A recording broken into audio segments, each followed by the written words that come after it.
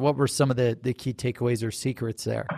I was devouring everything I could get my hands on that was sales training. Welcome to Sales Secrets with Brandon Bernanson. On the daily, Brandon shares new secrets to help maximize sales and make more money today. Never miss a show by hitting the subscribe button now. So I used to, this is back when there were audio cassettes. So I was listening to Brian Tracy's Psychology of Selling.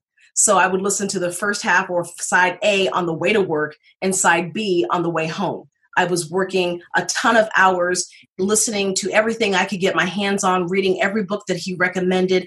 I became a student of sales. And the way I thought about it was I wouldn't go to an accountant who didn't have tax books on the wall.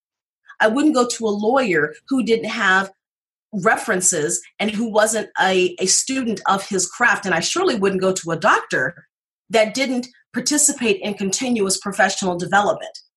And if I was going to be a top-notch salesperson, I needed to have a habit of always taking in education, always, regardless of whether or not my company paid for it. Thank you for listening to Sales Secrets with Brandon Bernanson. If you enjoyed the show, please don't forget to hit that subscribe button right now so you never miss an episode that drops on the daily. Your success is our success.